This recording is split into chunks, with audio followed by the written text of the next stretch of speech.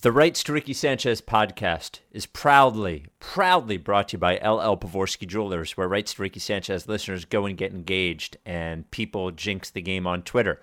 Big Barker Therapeutic Dog Beds. Get yours at bigbarker.com/Ricky. Got a processed pup emailed today from Mexico, so we'll be placing that on the website. Kornblau and Kornblau, the official law firm of The Process. The Colony Meadery, the official gluten-free booze made from honey of The Process. And Kinetic Skateboard Shop. Get 9.1% off your first order with promo code Dave Silver. On today's show, the Pistons, now without Stan Van Gundy, are free to beat the Sixers, and they did just that. Elton Brand has the most coincidental nickname of all time. Around the league with Ish Smith to talk about the fact that every game is 140 to 138 now, and some Twitter questions from you. Quick thing, the Rights Ricky Sanchez bark, no, not the Rights Ricky Sanchez bark in the park. The Providence Animal Center bark in the park is Saturday. The Rights Ricky Sanchez team has raised $11,599. We would love to hit $15,000. Please go to this post on rightsrickysanchez.com and donate. Without any further ado, here is Run the Jewels. We are the murderers pair. That with the jail and we murdered the murderers there. Then with the hell and discovered the devil delivered some hurt and despair. Used to have powder to push. Now I smoke pounds of the kush. Holy, I'm burning the bush. Now I give a fuck about none of this shit. You run her over and out of this bitch.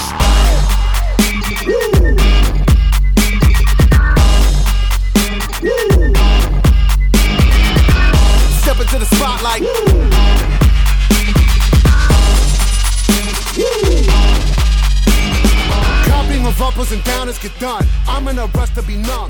Welcome to the Rights to Ricky Sanchez podcast. I'm Spike Eskin, along with a guy who definitely had Blake Griffin going for a 50-piece tonight. That is Mike Levin. Hi, Mike. What up, man?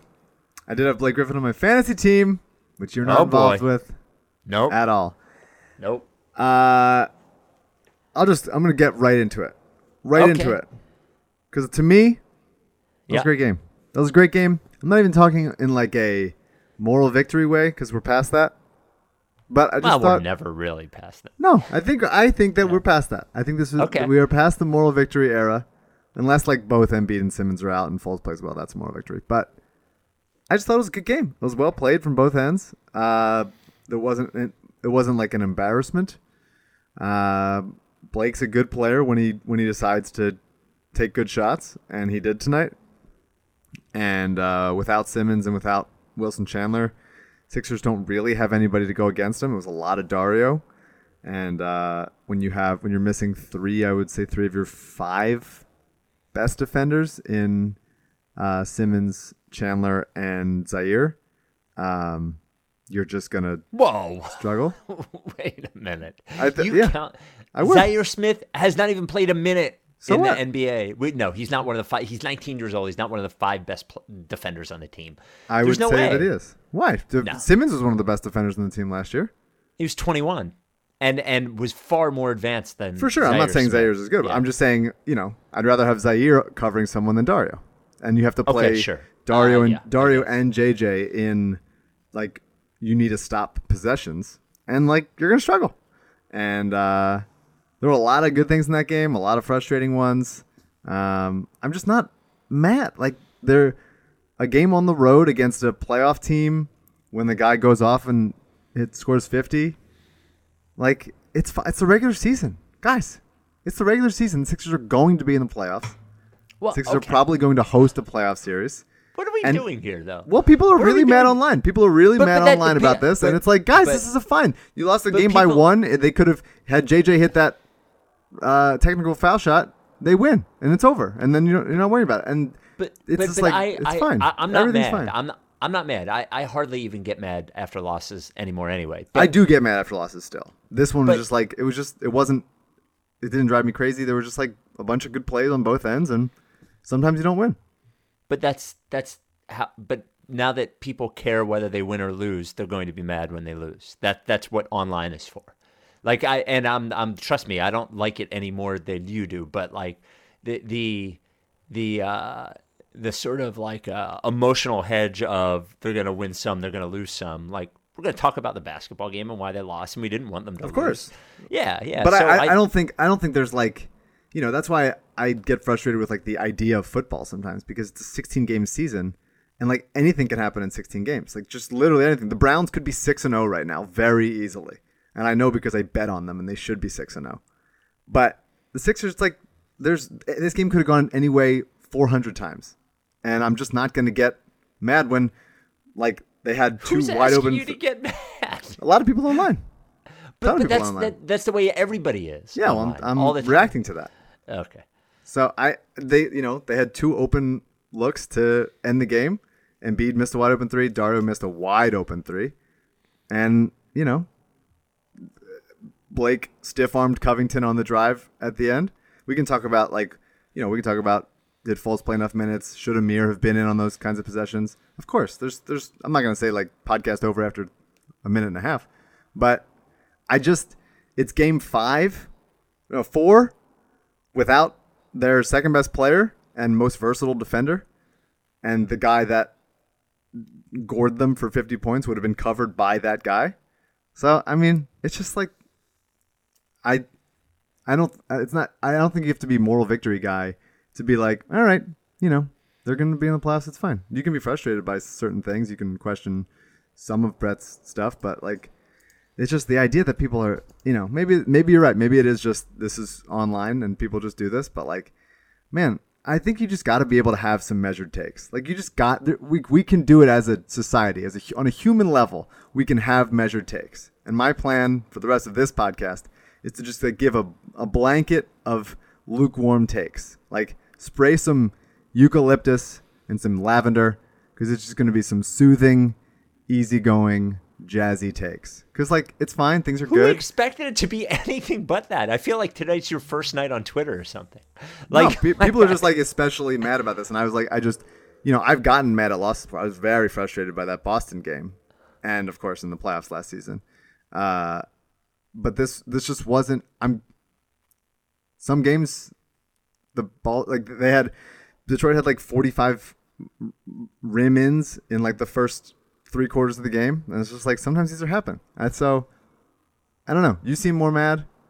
I'm not mad. I'm not. I just like, I don't know who you're arguing with. That's the like. I don't know. We never. The podcast has never been like overreact over a regular season games. So I don't know anyone that is like tuning into this expecting anything but what you were saying. That's I'm not mad. I just like it seems like a waste of time. That's all. I don't know that anyone ever tunes. Like, have we overreacted to a loss in the regular season in the 6 years of the podcast to a regular season game? Well, I don't know if we're saying we're overreacting. Then we wouldn't be overreacting. We would measure it. I think we've reacted how we've felt like we should react to things. There's been games that I've gotten more frustrated by and like, despair at like the roster construction and some of like the lack of movement and stuff, and specifically like Embiid's turnovers, which he had only one tonight. And I think it was like in fourth quarter overtime. There's plenty of times. I just don't think this is one of those games that you can even, at least for me, I watched this and I was encouraged by a lot of stuff. I would like them to win, and they could have easily won had a couple things, one small thing gone their way. And I just feel good. I feel good about the team going forward. And when you don't have to play JJ and Dario 37 minutes each in like with a lot of defense first, and you need like intentions. I think they're going to be good and they're fine. I'm not arguing with you in the sense that like I'm not painting you into the corner of you should be more frustrated. You just said I was. Well, you sounded like you were. You sounded like you're like, why wouldn't? Why? Of course. I'm not mad at the loss. We've spent 10 minutes arguing with people that like I don't even. I truly, it sounds like it was your first night on Twitter in like months or something. No, I can react every time. There's people talking about like the Sixers Twitter and people reacting to the loss and people in my. But that's what they do every time. Every time they lose, it's Brett's rotations, as if you can rotate in players that don't exist. It is play calling, as if this is like fucking football or something, as if like you can just, or as if the other team isn't playing. It's why was this guy in rather than that guy? It's like it's always the same thing when they lose a game. I guess I'm numb to it. I like this doesn't seem any different than any other game. The expectations for the team are higher now, so people are going to be more upset when they lose. That's sort of how it works. But I didn't plan on reacting to it any differently. So I don't know. Like the constant reassurance that everything is great is like sort of like bewildering and unnecessary to me. Well, it would if be they like, lost by like 30, if they lost by like 30, then I'd be like, all right, these things happen. I'm just, in this specific game, I think that it's not. All right, yeah. I mean, whatever. We don't have to get. I'm not getting worked up over a single game, and you're saying we shouldn't get worked over a single game. So we agree, it seems. Yes, that's why I don't know who we're talking to. So that's fine. It's like me opening up the podcast I don't open up the podcast every time and go, you know what, we're way worse than the Celtics. like I don't know that we need the context of everything is all right. All right, man. So let's talk about the game. That's all I want to do. I just want to talk about the game. That's it. Let's talk about the game. What do you want to talk about the game? Mike. I don't know. Go ahead. You talk about the game. Okay. I think Fultz played really well. It was the best I've seen him play in his career. He looked really comfortable. I thought in the Magic game, that was the Magic. Yeah, I think he looked more comfortable in the Magic game. Obviously, missed more shots and didn't play. I'm not saying he's played a perfect game, but just the way he looked on the court, he seemed engaged on both ends. Still makes mistakes on the defensive ends for sure, but I like the way he was moving. I think a lot of times prior to these last two games, he would be driving and it sort of seemed like he knew what he was going to do ahead of time. Like, I'm just going to glide forward and, he doesn't have the athleticism to just cram on people. So he's kind of just like, I'm going to glide forward and ease in and try to hit something off the glass or whatever. And that's, I think, where he got blocked a lot. And I think over the last two games, he's sort of been more balanced, I guess it's looked. Just the way he's like carrying himself with the ball in his hands and like using hesitation, using change of pace and like shiftiness. And I think he only had one assist tonight, but I think in terms of like finding people, I think he did a better job in this game, in the Magic game. And the three was nice. It was off the catch. Yeah, and I would say inspiring stuff, especially after the first two games, which both of us were not super jazzed about. I thought he looked okay. I think he looks like did not look quite as scared as he did in the first couple of games. He looked less tentative. He does seem to dribble into the lane without much of a plan and just sort of stops and looks back out. He picks up his dribble too quickly, which is, I think, one of the ways his apprehension is sort of exhibiting itself, because it doesn't seem like he thinks too many plays ahead. I am overall actually fine with them not putting him in the crunch time situation.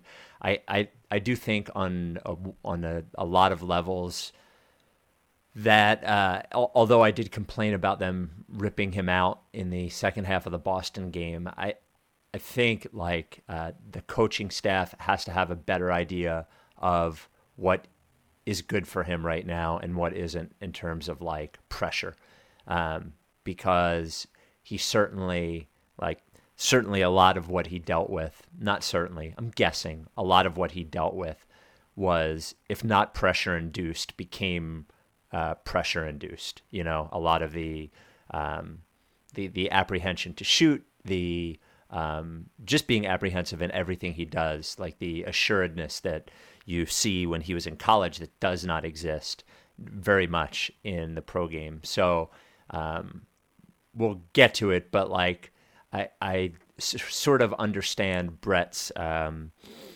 reliance on TJ when it counts, and I don't think they want it to be that way forever, but I think they probably are not in sink or swim territory with him. They're trying to do both. They're trying to get him minutes and maybe avoid times that could be counterproductive to what their goal is. So yeah, I was fine with that. I would say that. Oh, sorry. The three looked okay to me. It still looks a little shot putty, and like he seems to like bring it up from like his stomach almost and pushes it. Like I'm not shot doctor or anything, but I've watched enough guys play basketball to know like when something looks normal to me. But he shot it and it went in, and he didn't hesitate too much on it, so I'll take it, I guess. I guess I don't really understand it seems like the sort of rigidity with which the coaching staff, and I guess Brett specifically, uses Fultz. It's like, all right, we're going to start him in the first half, and he's going to play, I would say half or more of the first half, and then he's like not going to play much of the second half. And that seems... Unless the game's out of reach. Right. And it seems kind of just like, why is that? Tonight it seemed like, especially in the fourth quarter and overtime, he was like, as long as Ish Smith is in there, we're going to have TJ in there. And not knowing that it was going to go to overtime, I'm sure had he known, hey, we're getting an extra 5 minutes out of this, then he would have worked Fultz in more. But in the thick of it, he's just like, I'm going to go TJ because TJ can cover Ish. And he didn't do a great job covering Ish. Ish is just very fast, and especially now that he's a better jump shooter, he's hard to cover. Fultz is just not quite as good as with those incredibly fast, smaller guards at this point in his career. So I would have liked to get Fultz more minutes at the end for sure. I mean, he had 13 points on 6 of 9 shooting. He looked really comfortable to me. A couple of those, that drive in little hook over Drummond was really nice. He just seemed good to me, and I thought the jumper looked pretty solid. And I agree with Ben Dietrich tweeting about like that mid-range jumper that he pulls up at the nail is like nice, and it hopefully will continue to get him, like, work him out of his funk. But that's not like the most effective shot we want him to continue taking, right? Unless it's once he's good enough to go, if they go behind the screen on a pick and roll, he can pull up. Once Embiid is rolling and he can find him, if they give him that middle and he just takes it and it's automatic, like Chris Paul. But like he's got to, I would, that should work himself into being better at the drive and at, if they go behind the screen, pulling up from three. I think they're now that we've seen 4 games of it, their plan and their reasoning is they want to keep him out of high pressure situations in the second half, whether that is for him or for the team. Yeah, that seems like quite clearly what they're doing. And I think they would just rather, my guess is they would rather do less and have it feel good than take the chance of moving too quickly and have it go backwards. Yeah. Because if you're Brett and you don't know really why this happened in the first place, mm-hmm. but you know why it kept happening, then I think they're just trying to they'd rather take the win, take the 6 of 9 and just fucking go home and build on that for another day and just take these baby steps forward. He mm-hmm. just does not seem like the kind of guy that they feel confident going, win or lose, man, we'll be good, because he might not believe that just yet. So, but it's funny you mentioned guarding Ish Smith. So, one of the things that people talk about a lot with Fultz is how he's like his defense. And just at his age, he might have physical tools to be a good defender, but it's going to take him a while to actually be a good defender. And then you talk about his body type, and I compare him to Drew Holiday. Always had, first of all, problems guarding smaller players because he's sort of rangy and long like Fultz is. Nate Robinson. And a better athlete. What's that? Nate Robinson. Doug Collins still protecting him from Nate Robinson. Yeah, Nate Robinson and J.J. Barea. And Drew was probably more, at least looked like he was in better shape, maybe a better athlete than Fultz was, but than Fultz is. But it took Drew like 4 or 5 years in the league. He had moments, like remember the Kyrie, when he was guarding Derrick Rose too, and he just Kyrie, and he just hassled him. Yeah. But he had moments, but it took him for sure probably 5 years to get good. So we're ways away from that, I think. Yeah. Actual good. I would have liked a couple minutes in the fourth. Again, I think you don't if you're Brett, you're not like, I know that I'm going to play TJ for 15 straight minutes here, but it would have been nice to be like, all right, we're going to get TJ out for 2-3 minutes just to give him a little breather to think about it, because they missed a couple bunnies at the end. Like JJ missed a layup, TJ missed a layup. It would have been nice to just TJ missed an 8-footer too. Yeah. But I don't think TJ played poorly. He played pretty good. It's just he's sure of himself. Yeah, for sure. Would have liked a little bit. There's not too much to say. And so Joel Embiid after this game is averaging 28.2 points, 10.7 rebounds, 2 blocks, and only 2.3 turnovers a game. Yeah. The turnovers, especially after the first 2 games, have been way down and way cleaned up. And that's something that I'm really happy to see. Man, and he just fucking owns, like, Drummond. I mean, geez. Like, it's almost kind of like he's definitely in Drummond's head. Like, he definitely got in Drummond's head. He won that war, it seems like. Getting him to foul out with a second technical was awesome. And what did Drummond shoot? Like 5 of 18 or 6 of 20? 6 of 20. There you go. Yeah, it was. There were a couple moves early that Drummond got him on, like just using his body inside, because Drummond is wider than Embiid, so he can like use that a little bit. And then Drummond's enormous. Yeah, and then the rest of the game, Embiid just like had him, and it was very impressive. And it was impressive. I mean, Embiid's just so good. He's so good. He's so good. And I've always said that I won't take him for granted because of the 2 years that we missed, and then the only 31 games of his third season. But like you start to a little bit. You start to be like, yeah, he's here and he's good and it's fine. And even when he goes down, I'm still like most of the time when he goes down, I'm like, oh, it's fine. But man, he's so good, and it's just worse. I've tonight on, I would say 5 or 6 different occasions, I started typing a Joel Embiid tweet, and it's like I can't encompass how much I appreciate him and how great he is on both ends. We're just so lucky to have him. I just feel so lucky all the time that Joel Embiid is a Sixer and he's as good and healthy as he is. Played 39 minutes tonight. 39. And it does seem as if he has certainly taken a step this year. We'll see what that ends up being, and as the team becomes more cohesive, it will make him look even better. Definitely.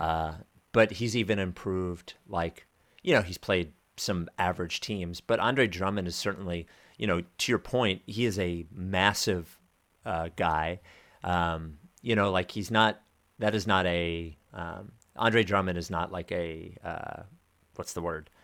Like, he's not like a doormat or anything. No, it's not like playing against the Bulls or something like that. So it was pretty amazing. Yeah, I would say. Talk about, one second, sorry. I would say that 2 more things about Embiid. His passing tonight was really good. There was one pass that he had to Covington underneath the basket. Blake ended up blocking Cov on it, but it was a really nice interior pass. And I think he's just being more. He's going to keep getting better at like reading the defense when they're coming over to double him, or when they're just hedging, or when they're just fake, like moving around to fuck with them. But he's getting better at sort of seeing the court all at once, and not just driving into 3 guys and just trying to will it up, because he is strong enough to do that sometimes, but he's ran into some trouble, obviously, with Horford most famously. But I really am impressed by the passing. One thing that I would like more of from Brett, and this is something that I hate to say his name, but Kevin O'Connor said in a recent Ringer article, is that you watch many other guys in the league post up, whether it's AD or Horford or a couple other guys I think he used, and you see how much off-ball movement there is of screening and chaos just to sort of keep the defense on their toes, and unable to, if they do double down, then somebody's going to be open because there's just a mad scramble as they're trying to switch and cover all those guys at once. And at least the first couple games of this season, they just haven't been moving when Embiid gets the ball in the post. It's just been a lot of just standing there watching Embiid, and Dario standing at the 4-point line about ready to stand in, but nobody's setting screens for each other. Nobody's really moving. It's just like, hey, go for it. We're going to wait for you to do this. And I would like more movement, because that's some of the problems they've ran into before, is when Embiid just sort of puts his head down and tries to go one-on-one on a guy. He can do it sometimes, but having more options to find cutters or screens to get shooters more open, I think would behoove everybody. Well, yeah, and it involves guys that have not historically been, let's take out historically, so far this year, Ben has been better off the ball, but is not like super active off the ball. Right. Fultz has done a lot of standing there, mm-hmm. and if you're going to play him with both of those guys, obviously no Ben tonight, but play him with both of those guys, that it's from the coaching, but it's also from everybody not to just stand there and hope that he scores, or hope that he draws a double and throws it to you where you already are. Yeah, so. There's one Embiid play that I just want to, and you can go to the next thing, but there was one where he was driving in. A lot of times last season, we would get frustrated by when he drove in, like from the 3-point line. Remember, because it's like that's just too many. That's too many dribbles for a big guy to make. Guys can get over and he can get out of control, all that stuff. And he had one tonight where he drove. I think he drove past. Maybe Drummond had like fallen down or something like that. He drove past somebody, and then Blake stood up to try to take the charge, and he like sort of half Euro stepped past him and did like a full speed lefty layup off the glass. And for him to have enough touch to go full speed past somebody and not just bang the ball off the backboard and barely even touch rim, for it to be soft enough to like just ease in there, it's just so impressive how the agility and dexterity he has for being as big of a guy he is. Unbelievable. Well, every time he Euro steps, I think about it. Like every time, he's definitely the biggest guy I've ever seen have a Euro step in his repertoire like that. Yeah. We will talk about one guy who has been disappointing so far this season, which we're not allowed to talk about him being disappointing, but we will. After we talk about our sponsor, the Colony Meadery. Holy smokes. Mike, what is mead? It is, like a gluten-free booze? Yes. What's it made from? Honey. Honey, that is correct. And when Mike says gluten-free, he means gluten-free. So now that you know what mead is, it's been around forever. Now you know the Colony Meadery stepped in there, and they perfected it. They perfected mead. And now mead is the official alcoholic beverage without gluten of the Process and the Rights to Ricky Sanchez podcast. On Saturday, after the Bark in the Park, the Colony Meadery is going to do a little after party at the Sterling Pig right there, right by Rose Tree Park. So come on over, drink some mead starting at 1:30 after the race. You can get this Colony Meadery mead just about everywhere. You can get it on their website and look at all the flavors. You're like, what does mead taste like? Well, it's sort of got like a cider vibe, but all different flavors, from like an iced tea one to a lemonade one to why do I always forget the name of that stupid drink that comes in the metal cup? Moscow Mule. A Moscow Mule flavored one, like the ginger one. There's all different flavors for you to try. They have fun cans. I mean, some flavors are discontinued. Yep, some flavors will never be released again. What I want you to do is go to colonymeadery.com, pick out a couple, give them a try. Just use code Ricky for $5 off. The Birch Mead tastes like birch beer, all different flavors. You could also go up to the Meadery Tap Room in Allentown, get a tour, do some tastings, or if you don't want to buy it from the website, any Wegmans in Eastern PA. Trolley Car Station has it. The Foodery has it. Just everywhere. Colony Meadery. Once again, colonymeadery.com. Use code Ricky for $5 off. Must be 21 to drink. Please get buzzed responsibly. It's only 4 games, but Dario has not been the best Dario for the 4 games. He's been pretty bad. He's looked. Here are my notes. He has looked out of sorts pretty much on offense, like he doesn't know where his place is. Look, the Fultz thing affects everything. So I'm not saying that it's impossible, that it's not that. The shot has not gone in, and also has looked flat to me. China defensively, he has not been real good. Not that he was ever real good, but like something just doesn't look right with Dario. I can't tell what it is, but something doesn't look right. Yeah, I mean, Blake just took him in every time he saw him, and he was just like, "Get the fuck out of my way! I'm taking him in," and had obviously mostly resounding success against Dario. One really nice poke at a crucial moment to get a steal. So it's not like he was giving up or not working, and Brett clearly has enough faith in him to not be like, all right, we're going to switch Muscala in there for a little bit, or there's just nobody else to put in. Shamit, maybe not against Blake. You'd move. I mean, they moved Embiid to Blake for a while. And I think he did a good enough job, but and a couple. I heard from Tony to Tony today, complaining about Brett's rotations. Sure. And I'm like, who do you want him to put in? like half the players can't shoot. Like they only have, with Ben out, like their only two ball handlers are Fultz and TJ. I would say Shamit can in a pinch handle. And maybe one day, but like he's not there now. Mm-hmm. He doesn't seem there now. But they do a lot of offense running through the high post anyway, whether it's Dario or Embiid, like at the top, and just like having JJ run around stuff. JJ also played a really nice game. A couple handling moments and finding guys. But yeah, Dario, I agree, out of sorts for sure. The jumper, everybody's talking about how flat it looks for sure. He hasn't clumpy flumped much. No. Much at all. And I don't know. It seems so easy for this to be distinguishable and identifiable, but like when Dario steps into a three, he makes it. And there's so many times where he's like flat-footed, and he's short, and the shot is flat. Like I don't know. It seemed like last year he was stepping into some more and being more of a weapon off the dribble. I haven't seen him really like attack any closeouts even. I don't know. I don't know. Give him a game. If Ben is back tomorrow, like let him sit. Just let him sit for a game. Give him like a sore hamstring or something. Yeah, I would love a Dario game, like an old school 31 game Embiid season, last 20 games of the year. Sure. Try to get the Rookie of the Year Dario game. Mm-hmm. One of them. Mm-hmm. Yeah. There was one Dario play that he had, which I liked, and this is the kind of thing that I like it when Dario and Ben do this.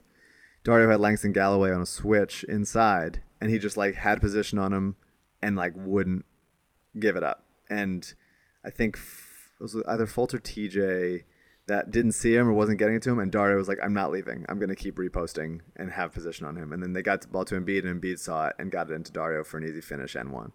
And it's like those kinds of things you need to, because the Sixers lineup is usually supersized, just the way the NBA goes, the Sixers usually have some height advantage somewhere that somebody should, every couple possessions, just be trying to have a mouse in the house inside and just go for it.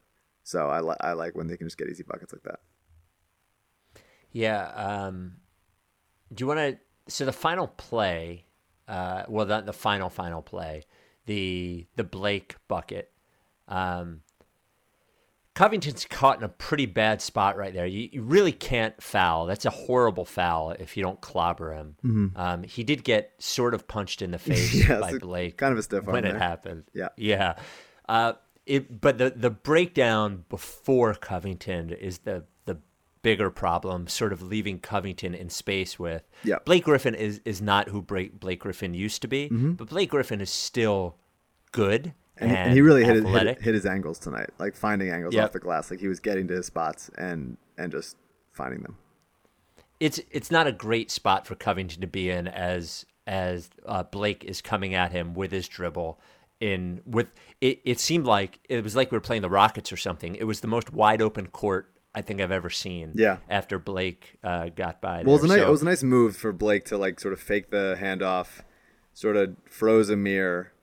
Embiid went to the other guy, I think it might have been Reggie Bullock, and just Amir stood there and watched as Covington went right by him, or as Blake went right by him.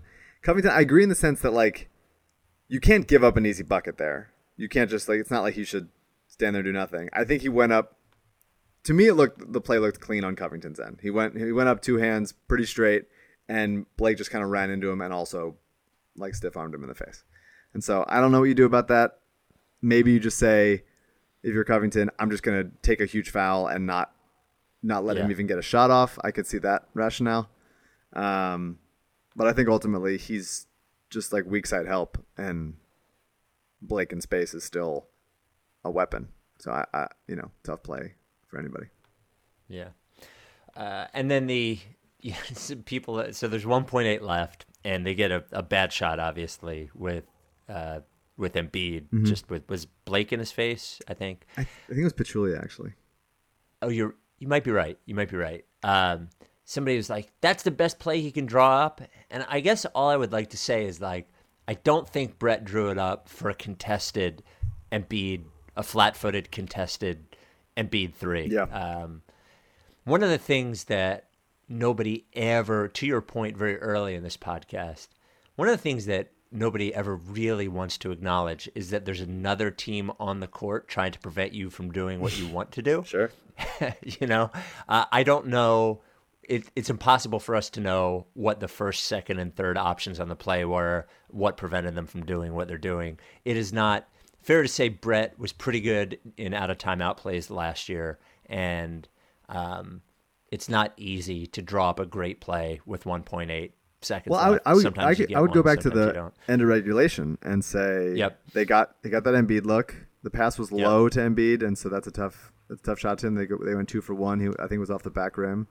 And then the last play was to get the Dario 3 was gorgeous. There was movement. Like I've just watched so much Sixers basketball since I was like 5 years old, and seen everybody get out of the way, isolation, whether it's like Dana Barros or Stackhouse or Iverson or Eric Snow or Lou Williams or Andre Miller, and it was just nothing. And the plays at the end of regulation, less so with 1.8 seconds left because there's 1.8 seconds left.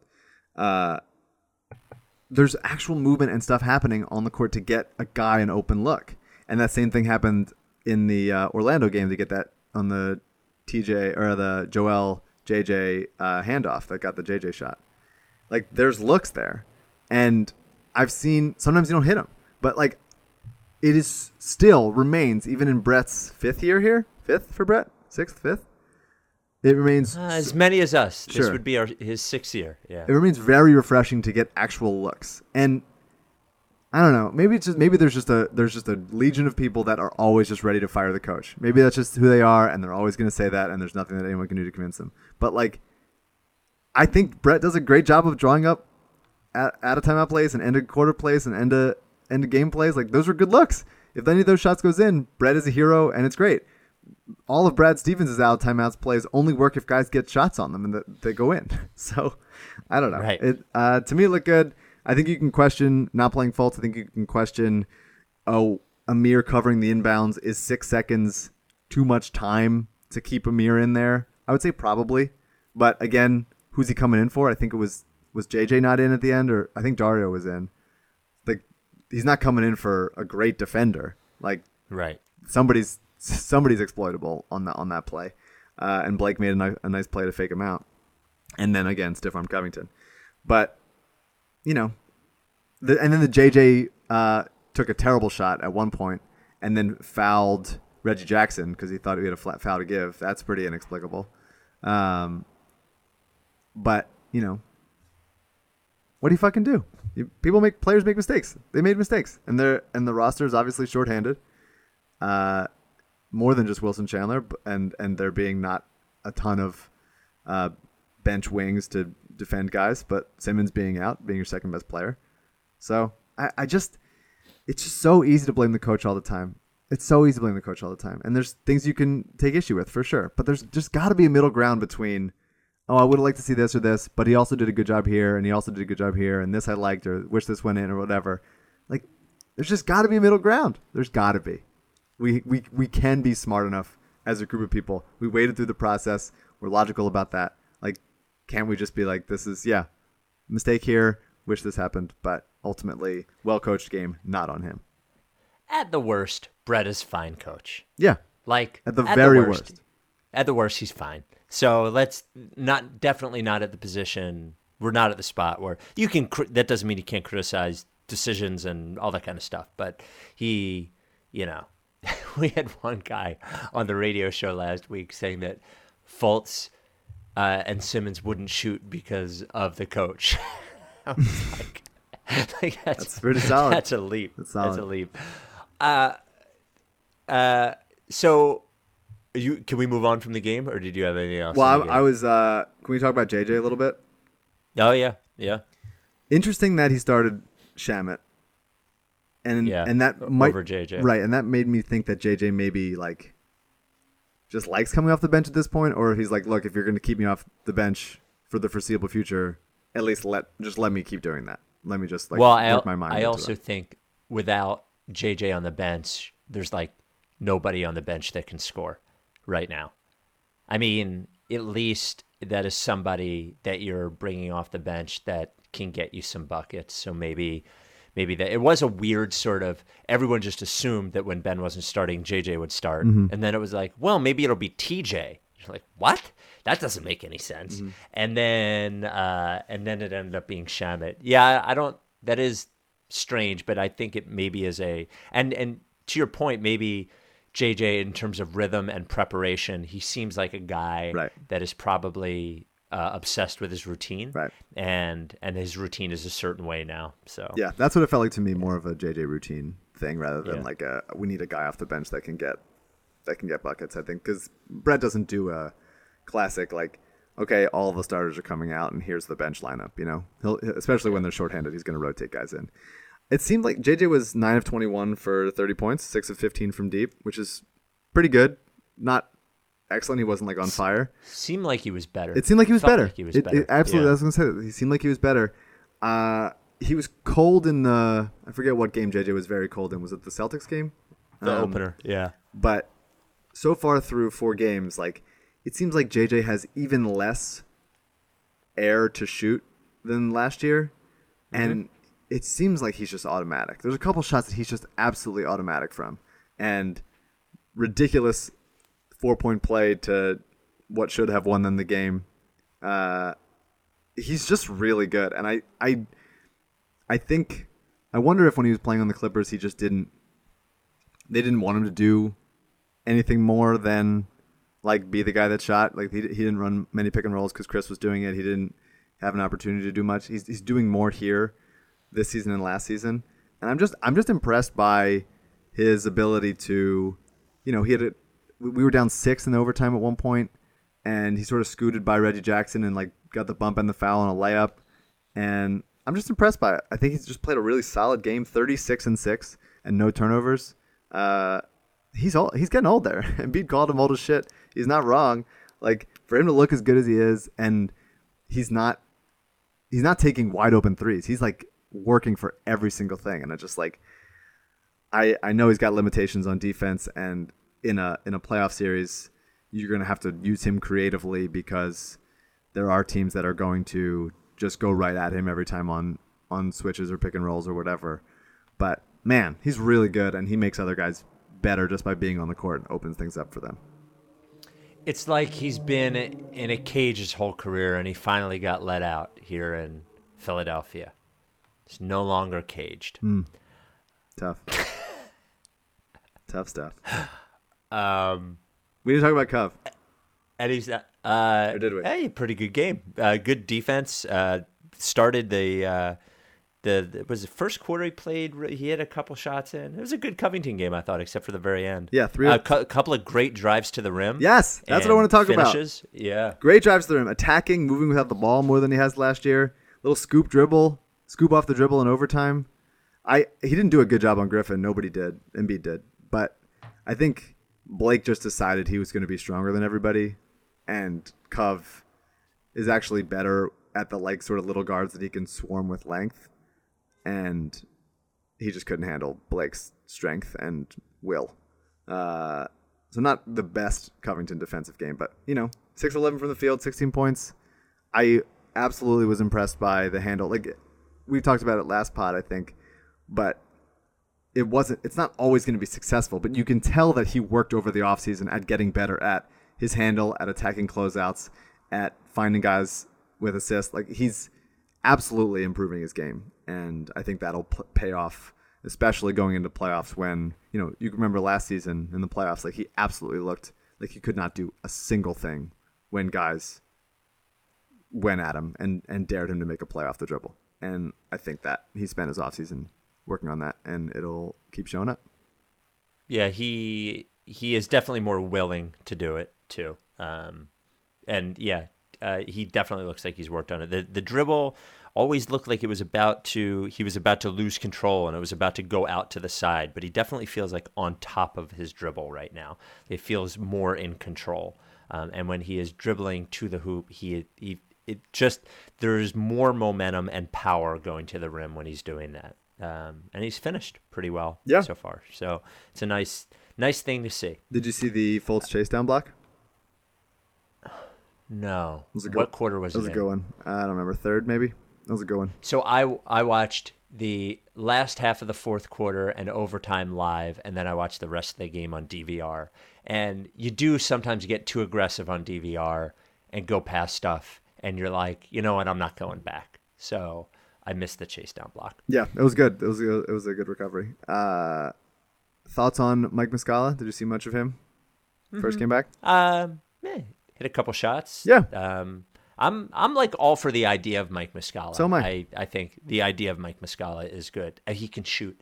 He can fucking shoot, which they need. Mm-hmm. And if he is playable in other ways, then his ability to shoot, especially at that size, is going to be something that's going to keep him on the court. No, yeah. So I'm excited to see him get his wind and be able to play more, because it seems like to me he should be an 18 to 20 minute a game guy probably once he's rolling. Yeah, he had a couple nice blocks, and I think that's what, Amir had a rough start to the season, has been inexplicably like frisky offensively. Well, yeah. Dunky especially. He has had 4 games with like two-handed power dunks, like legitimate, like high school Amir kind of, not maybe quite, but those kinds of dunks, and it's very impressive. He looked, after Kevin O'Connor calls him out, Amir searches his name, finds it, blasts Kevin O'Connor for saying he's washed. Got to feel good about that. Got to feel good about Amir. He's got that little hook shot that just goes in. I don't understand how big guys do it. They're so, like, that to me is a harder shot. This, like, the weird, like, half herky-jerky, like, there's a guy on me and I can't even really see where the rim is. Then, like, just a normal foul shot. No one's covering you. I'm taking a foul shot calmly. But he's inexplicably better on, and a lot of big guys are, the like, weird 5-foot hook covered, with a guy draped on them, than, like, a wide open foul shot. I don't understand it, but Amir offensive guru is happening this year, and I am, sort of delighted by it. We will talk about the most coincidental best nickname in maybe the history of Sixers right after we talk about our sponsor, who doesn't have a nickname, LL Pavorsky Jewelers. If you had to give LL a nickname, what would it be? I know I'm just putting you on the spot. Well, Ladies Love is taken. Yeah. Mm-hmm.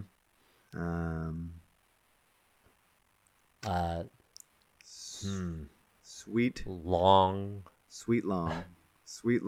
jewels. Sweet long jewels. You imagine the billboard. LL Pavorsky Jewelers. Sweet long jewels. I think that's it. 106 or 108, I can't remember, engagement rings sold to Ricky Sanchez listeners by Sweet Long Jewels Pavorsky, also known as LL Pavorsky Jewelers. It might say LL Pavorsky Jewelers on the sign, but it's Sweet Long Jewels in your heart.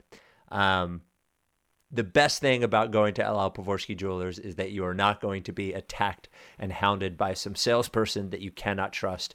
No, you will be attacked and hounded by LL Pavorsky himself.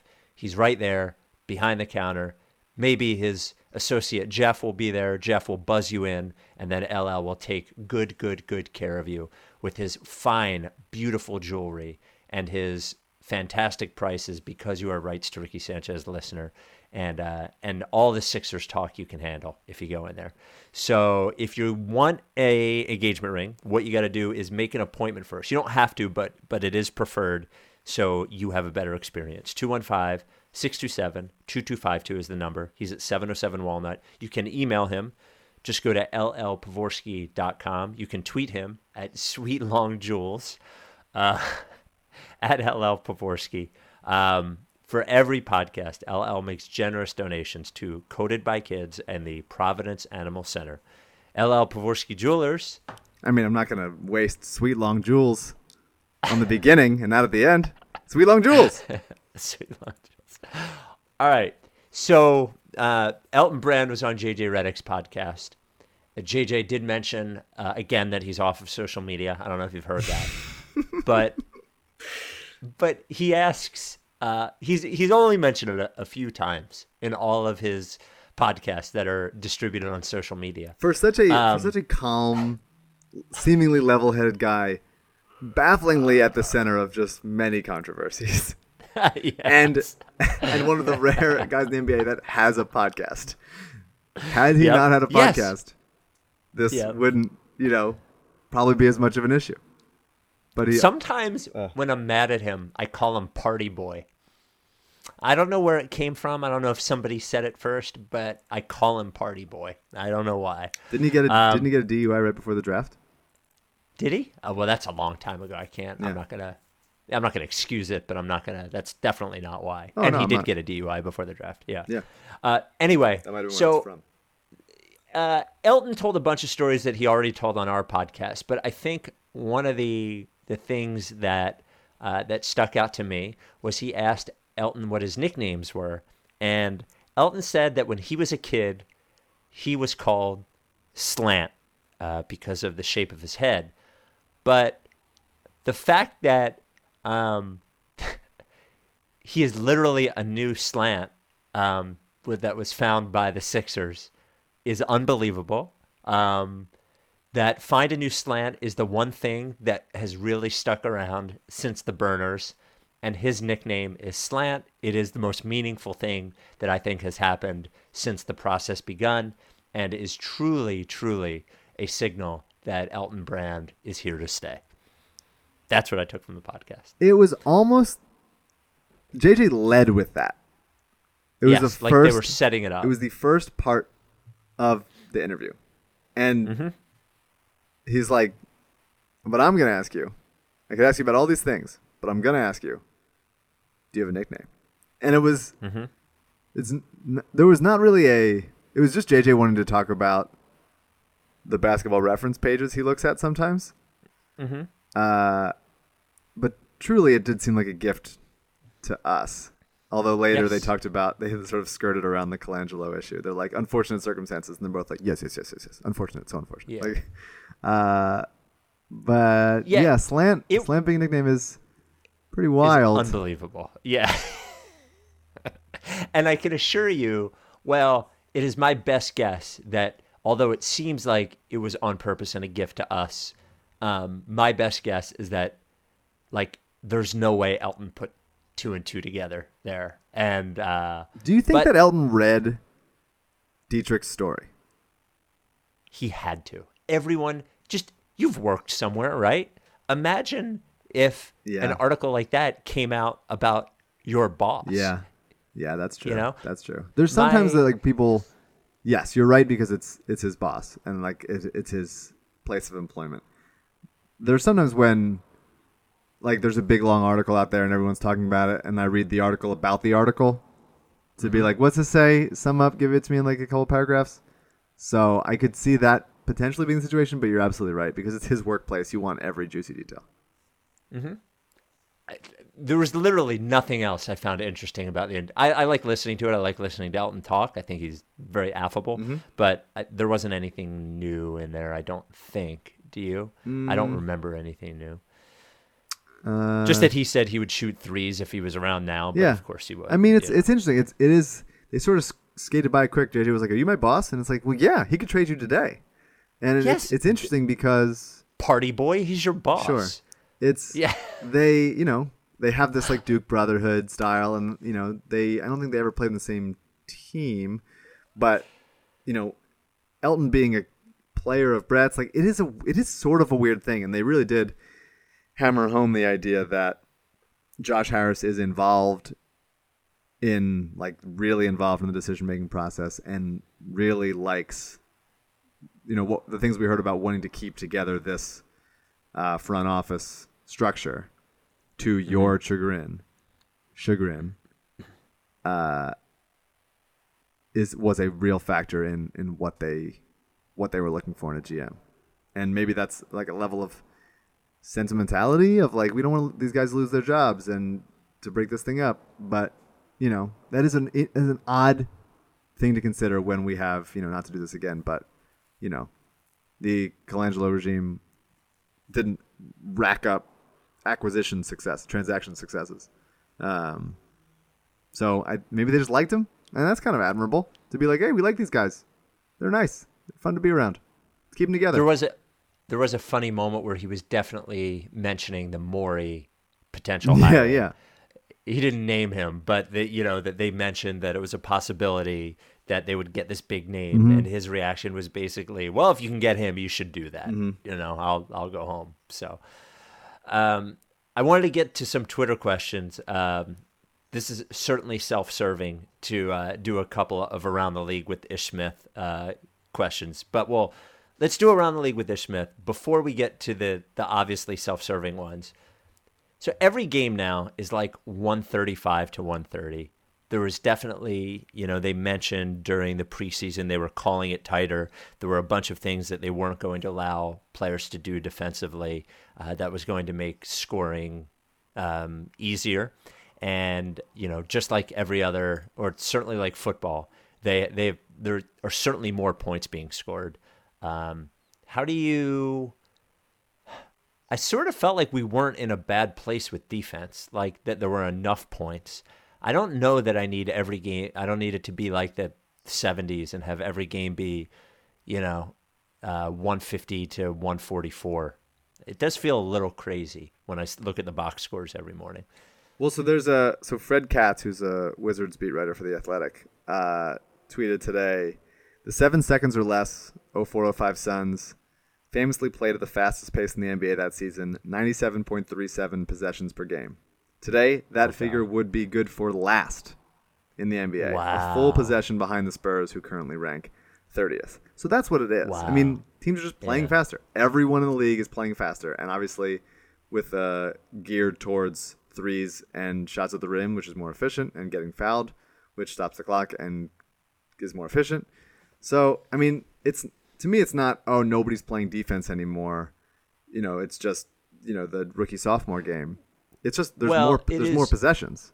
So there's more opportunities to make shots and score. I would challenge that in saying that if they make it harder to play defense, it is easier to get a shot off, which means you can get a shot off quicker, which means more possessions.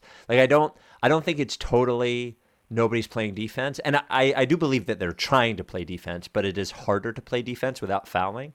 So if it's harder to play defense, it's going to be easier to get a shot, which means they're going to get a shot sooner. So I don't think it's just that everyone's running and getting shots off quicker all the time. I do think that the ability to play defense plays into that. Yeah, sort of. I mean, I think two things. One, this year specifically, the shot clock now going to 14 after an offensive rebound will, again, add more possessions to the game and add more points to the game. But something that JJ and Elton talked about was JJ would mention, it's harder to play defense now because of, the legal defense rules back in the day. And there's another thing he said, I forget. But then he could hand check. And so there was some physicality there that you could. So it's a mix of things. Yeah.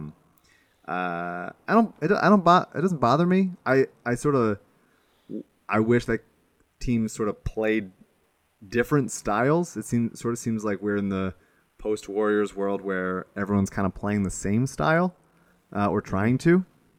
That's why the Sixers last year were so interesting, because they didn't run the kinds of spread pick and roll stuff. There was so much movement that just made the team look different and unique. So I would love if there was a team that like was the 90s Knicks that were just like, we're going to fucking beat the shit out of you and grind it out and play ugly and all that stuff. 74-60. Yeah, there's like one. Yeah, one. Score, so yeah. if there is a game in the 70s and a game in the 130s in the same day, that's just a funny thing. But yeah, I think it generally lends itself to more pleasing basketball, and also the fact that there are now, instead of having two like plotting big men, like the 01 Sixers started Tyrone Hill and Matt Geiger, and I guess Mutombo, but like there were guys that couldn't really stretch the floor, weren't really dynamic playmakers on offense. There are now more of those guys, wing types that can do more things, multiple ball handlers, blah, blah, blah. So there's just more efficient and effective players on the court, since they're not just populating the game with tall guys for the sake of having tall guys, which the past kind of had. Yeah, that's true too. There were, and Elton mentioned that actually in his podcast about all the tall guys, how there were like 3 plotting guys per team. You know, and Elton would be a small ball 5 today. Absolutely, he would.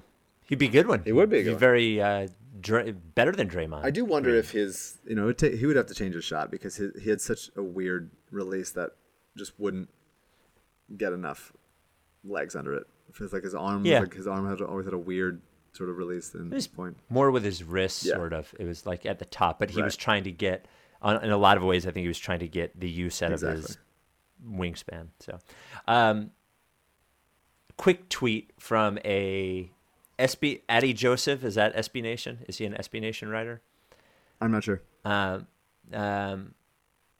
lot of smart people and me are going to argue that Paul Millsap and Al Horford should be in consideration for the Hall of Fame when they retire in 2023. And a lot of other people are going to be very mad. So, on one level, I'm going to give you 90 seconds. Okay. That's all I need. Okay. On one level, I respect the take. You're pointing out that it's going to make me mad, and it did make me mad, even though you said it was going to make me mad. I give credit to that well-constructed take. On the other end, if you think Paul Millsap, and this isn't even like my anti-Paul Millsap thing, if you think Paul Millsap is the level of player that should be in the Hall of Fame, then you're going to fucking ruin the Hall of Fame. That's not, the Hall of Fame is not for guys that were pretty good for a while. Like, he didn't even be pretty good for 25 years and like compile a bunch of stats that made it impressive. He's just been like pretty good for 10 years. Like, shut up. Smart people are going to argue for it. Fuck off. Like, did we just a couple years ago have to have a whole debate about whether Tracy McGrady deserved to be in the Hall of Fame, who was like one of the 5 best players in all of the sport for a time? But now we're thinking maybe Paul Millsap needs to be in the Hall of Fame. Jesus Christ, that's not what the Hall of Fame is for. It's not for guys like Paul Millsap. Yes, if he exists, I'm sure he's a fine player that is a plus to have on any team. He's not a Hall of Famer. Shut up, smart people in me. Fuck off. Okay, and that was your 90 seconds. Okay, and then the other thing is I truly believe watching between the offseason, and I don't know if you can comment on this, but between the offseason the Lakers had after they got LeBron and him canoodling with Chris Paul after Chris Paul tried to fight half of his team, thank fucking God LeBron James is not on the 76ers. That's all I will say. Like, I just want you to step back if you're a listener right now and understand that in one offseason, the team that just signed the supposed best player in the world signed Lance Stevenson, Rajon Rondo, JaVale McGee, and Michael Beasley. Superstars do not want to go play with this guy. He is at the end of his prime. He's probably post-prime right now. He decided to throw away a year at 34 years old. The guy does not care about being great. He just cares about being remembered as being great. He is not the best player of all time. He might be second, but he is not. And anyone that tells you that in one game they would rather have LeBron James over Michael Jordan is batshit fucking crazy. And here's the last thing I will say. We are minutes away, simply minutes away from an Instagram post burying a unsuspecting co-Laker or a coach. We're just moments away from some passive-aggressive bullshit where Kyle Kuzma gets leveled out of nowhere because he is too scared to go after Rondo, so he will go after fucking Dunleavy or Kuzma, or he's probably scared of Ball too because his dad will unleash on him. Thank God that guy's not on the team. He's a very great player, but he doesn't care anymore, and he signed Lance Stevenson. All right. That doesn't care about winning is just... He doesn't. He doesn't. Just not true. He doesn't. And here's a fact, man. The fact is that he is not that good in the clutch, and we all know it. And he is a great player, and it overcame his lack of clutchness. But we know he's not. No clutch player would do what he did against the Mavericks or do what he did against the Celtics. We all know it deep down. Deep down, we all fucking know it. We know it. We know it. We know it. Cares about being remembered for being great more than he cares about being great. And that is the truth. We all know it. And I feel like I had the wool pulled over my eyes for a decade defending that fucking guy. That's all I'm saying. Now I'm done. I'm just gonna choose not to respond, and it's not because I work with the guy. It's because I just don't want to get in this argument with you. That is why I'm just gonna be like, let's move on to other Twitter questions. Okay, Twitter questions. This one comes from Anthony. Is everyone on the team off limits now? Covington, Dario, TJ, Brett, and Elton have all been on the pod, and Embiid never has. Ben is Mike's boss. Not boss. Fultz, coworker. Fultz, not yet, ? Shamet looks like Spike. Amir roasted the band KOC. Are all losses just Franklin's fault? It is a great tweet. I don't know if it's a question we can even answer, but it's a great tweet. I think it's pretty solid and a good point, and proving how big hacks we are. But yep. I will say, and this is maybe something that you don't agree with, I don't know, but like, I think the team's just really fun. They're a fun team with a bunch of good guys, an interesting style of play, and a good coach, and just like a fun all around. In spite of the fuckface ownership group, it's like they're just a fun bunch of guys. And there's no, Embiid is, I think, to a lot of people, a cartoon villain, but he's also incredibly talented and good, and I'm glad that he's on our side and not somebody else's. I do wonder, would I like him if he was on somebody else's team? I think I probably still would. We would secretly, but we would also hate him if he was on like the Celtics or a rival. If he was on a rival, he would be also easy to hate. Yeah, I wonder. Yeah. I don't know, because the missing 2 years stuff, I don't know. I wonder how, I felt that so deeply when it was happening, and I don't know if I can like sort of dissociate myself with like, would other fan bases understand? Well, like, Portland probably does because of what they went through with Odin. But like, would other fan bases like understand like how much we had to go through in those 2 years with him, as he's like, suffering all these. Well, we do have it would seems like I heard from a Pistons fan today, another Celtics fan today who listened to the pod. We do have a good bit of people who listen to the pod who are not Sixers fans. So we can just throw that question out there about what they think of Embiid, because I'm curious. Write to RickySanchez@gmail.com if you're not a Sixers fan. From Tim, if you could only keep Ben or Joel going forward, who would it be and why?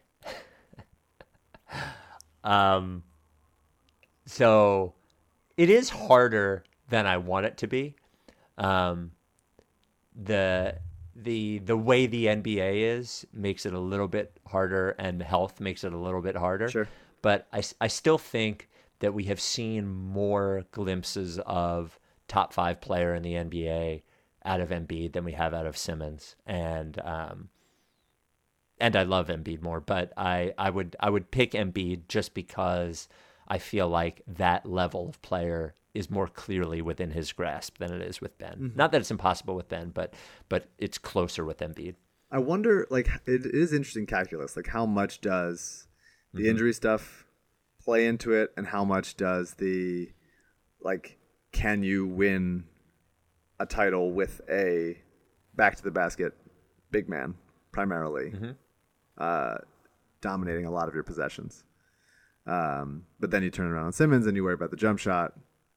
So just think they're both just very unique, interesting players, and we've obviously talked about it a lot of how you can work those guys into playing well together and being making each other better and making the team better. I'm glad we don't have to choose. That's pretty much it.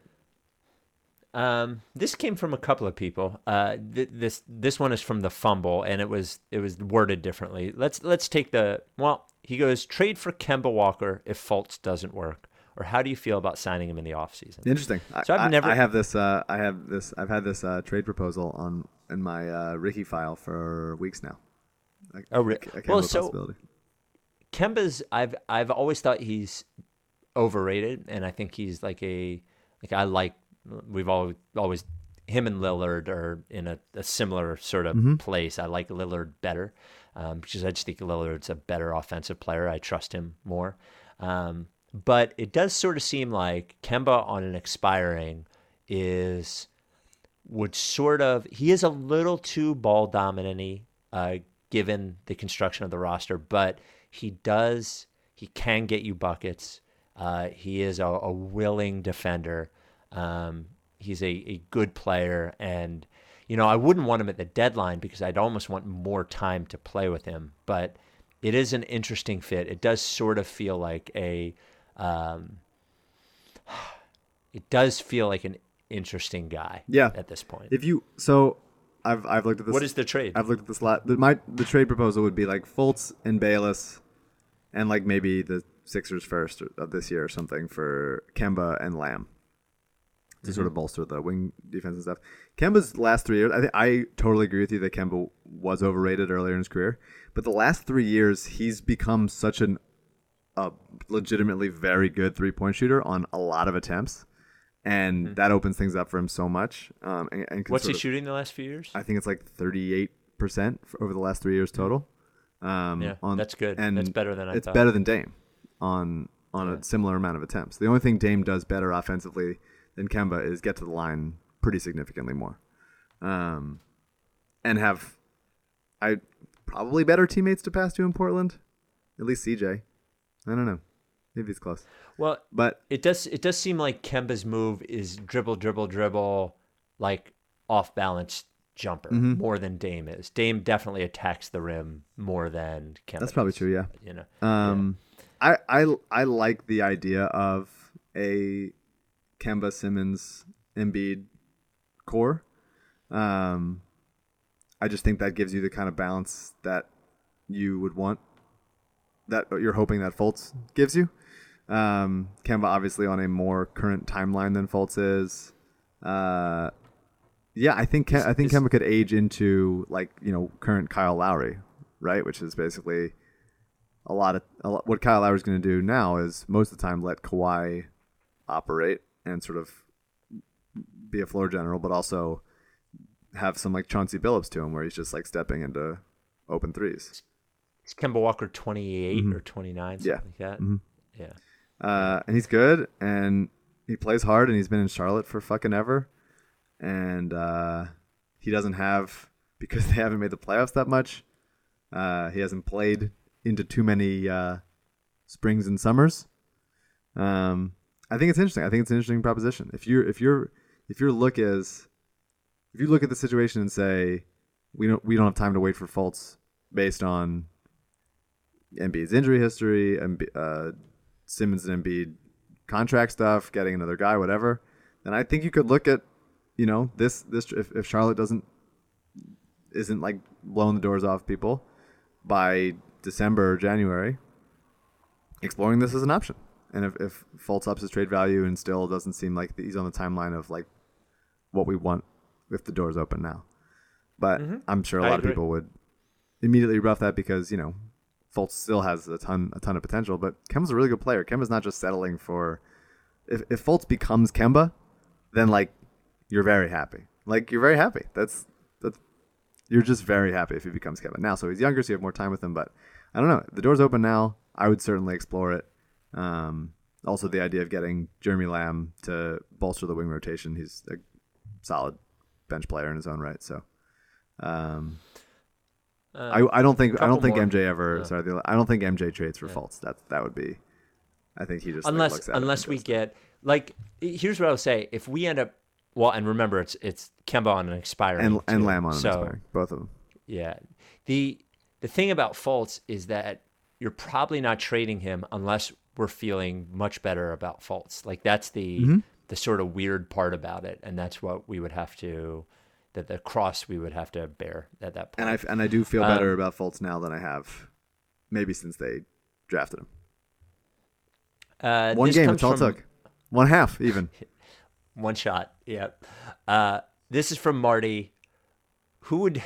So, God bless Marty. So Marty Teller, great dude, regular listener, gets fixated on, like, guys, like... This is one of my favorite things. So he's become fixated on Jonathan Simmons, who I think is like definitely a good player, but we don't know he's available. So he says, so this question is just an excuse to mention Jonathan Simmons. Who would be your number one target as a buyout, expiring contract, trade deadline guy? I don't fucking know. Who's going to get bought out? I think Ariza is pretty clearly could be one of them. Yeah. Jonathan Simmons only has a $1 million guarantee for next year, so I say he qualifies. He would be my choice. Who are yours?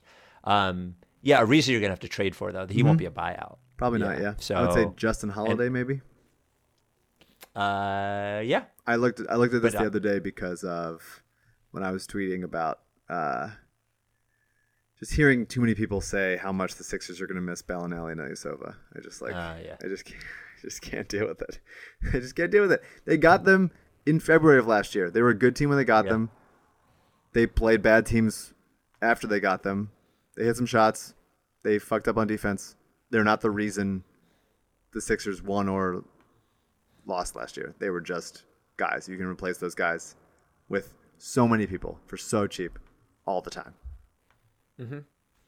And by the way, like, and I would even posit that they will miss Ilyasova, but like Bellinelli like did play like horse shit in the playoffs. Like I don't, we got the timing of Bellinelli. It's sort of like a guy that plays 18 minutes, and you can't just say, well, if he plays 36 minutes, he'll get twice as many stats. Uh-huh. Like a full season of Bellinelli may have been a much different experience than our 21 games of Bellinelli. The thing that Bellinelli gave us, which is truly irreplaceable, is the confetti game. And as much as that did hurt to lose, that game, it was still one of the funniest things that's ever happened. Yep, I would agree. Definitely agree. And by the way, if we never win a championship, we'll be one of the most painful games in history. It'll be like the Donovan throw up thing. Sure, not quite because the Warriors were waiting for us on the other end, but the confetti game is one thing that, amidst all the other insane things that happen involving the Sixers on a daily basis, I would add this to Zair's allergy surgery. We don't have time to talk about it. Like the burners, hiring Elton, Hinkie, Fultz's jumper, all of it, every single thing. The Bellinelli confetti game is just gonna get washed away with the sands of time. It's too many things. Two more. This is from Ryan. With Simmons possibly out for a while, do the Sixers finally bring back Tony Wroten? I don't think he's gonna be out a while, right? No, I don't think so either. And I was kind of assured recently that they will not be bringing back Tony Wroten. I did put in a request. And you want another guy that can't shoot? I would love Tony Wroten, whether he can shoot or not. Sure. At least he believes he can shoot. This is from EMDMN. Is Spike aware of his bias against Colangelo era players versus Hinkie era ones, or is it subconscious? I think you're aware. Are you new? I think you're pretty aware. Yeah. And finally, from Justin Anderson fan account, which Sixer would you most want to date your daughter, and which one would you least want to date your daughter? I have a daughter? Yeah, that'd be surprising. That'd be the biggest shock in this. Justin Anderson would be up there. Well, but he's not a Sixer. Sure. They always are, though. The ones that left. Shamet seems like a nice man. I don't love that he looks like you. That'd be tough. My wife says that he does not look like me at all. And I said, Val, wrong. I said if it was one person that said it looked like me, it would be one thing. But everybody literally says it. So, I would, again, Rashawn seems like another nice man. Seems like he treats his wife nicely. Also not a Sixer. Close enough. Yeah. Feels like good enough. Hold on a second. I gotta open the door. All right. Okay. 1 second. We'll keep going. La da da. I'm vamping right now. Here I am, vamping. I'm vamping. Maybe you're back, maybe you're not. All right. Sorry, there was a moth on the door. I was vamping. You're going to cut that, though, right? Yeah, I'll probably cut most of it. All right, so to date your daughter, you've pitched a bunch of guys that are not Sixers anymore. That seems fine. I don't see a problem with that. Question doesn't own me. I love TJ to death, but I've seen him not care enough about his honeymoon to want him dating my daughter at the live pod. Covington seems like a nice... Of course I'm picking Covington. Yeah, wow. I can't answer this. And hooked up with Jay Crowder's wife? Come on. Yeah. Korkmaz's nice. Zaire seems nice. Yeah, Zaire does seem Dario, nice. obviously very nice. Bayless, learned. If Zaire dated my daughter and they had a kid, I could have a grandchild that looked like John Starks. That's a win for good. me. Shake Milton. Yeah. I like. Who would I not like? Probably Embiid. I forgot Shake Milton. Yeah, Embiid's a little too out there, I think. I wouldn't want my daughter dating a top 25 NBA player, so I will say not Embiid and Simmons. Like you could dating like a two-way guy. Maybe two-way guy is too much to describe. Like a eighth guy in the rotation type. So yeah, the Shamet, Korkmaz era in that world. All right.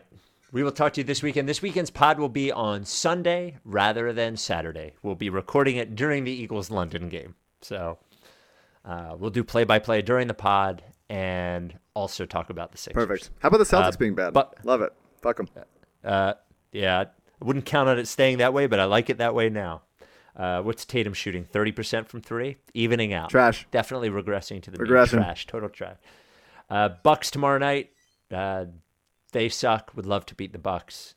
All right, we'll talk to you this weekend. Are you done with TTP? Yeah, like face. We are the murderers pair. That went to jail and we murdered the murderers there. Then went to hell and discovered the devil delivered some hurt and despair. Used to have powder to push. Now I smoke pounds of the kush. Holy, I'm burning the bush. Now I give a fuck about none of this shit.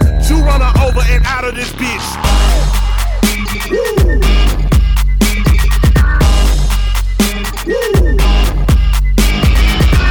Step into the spotlight.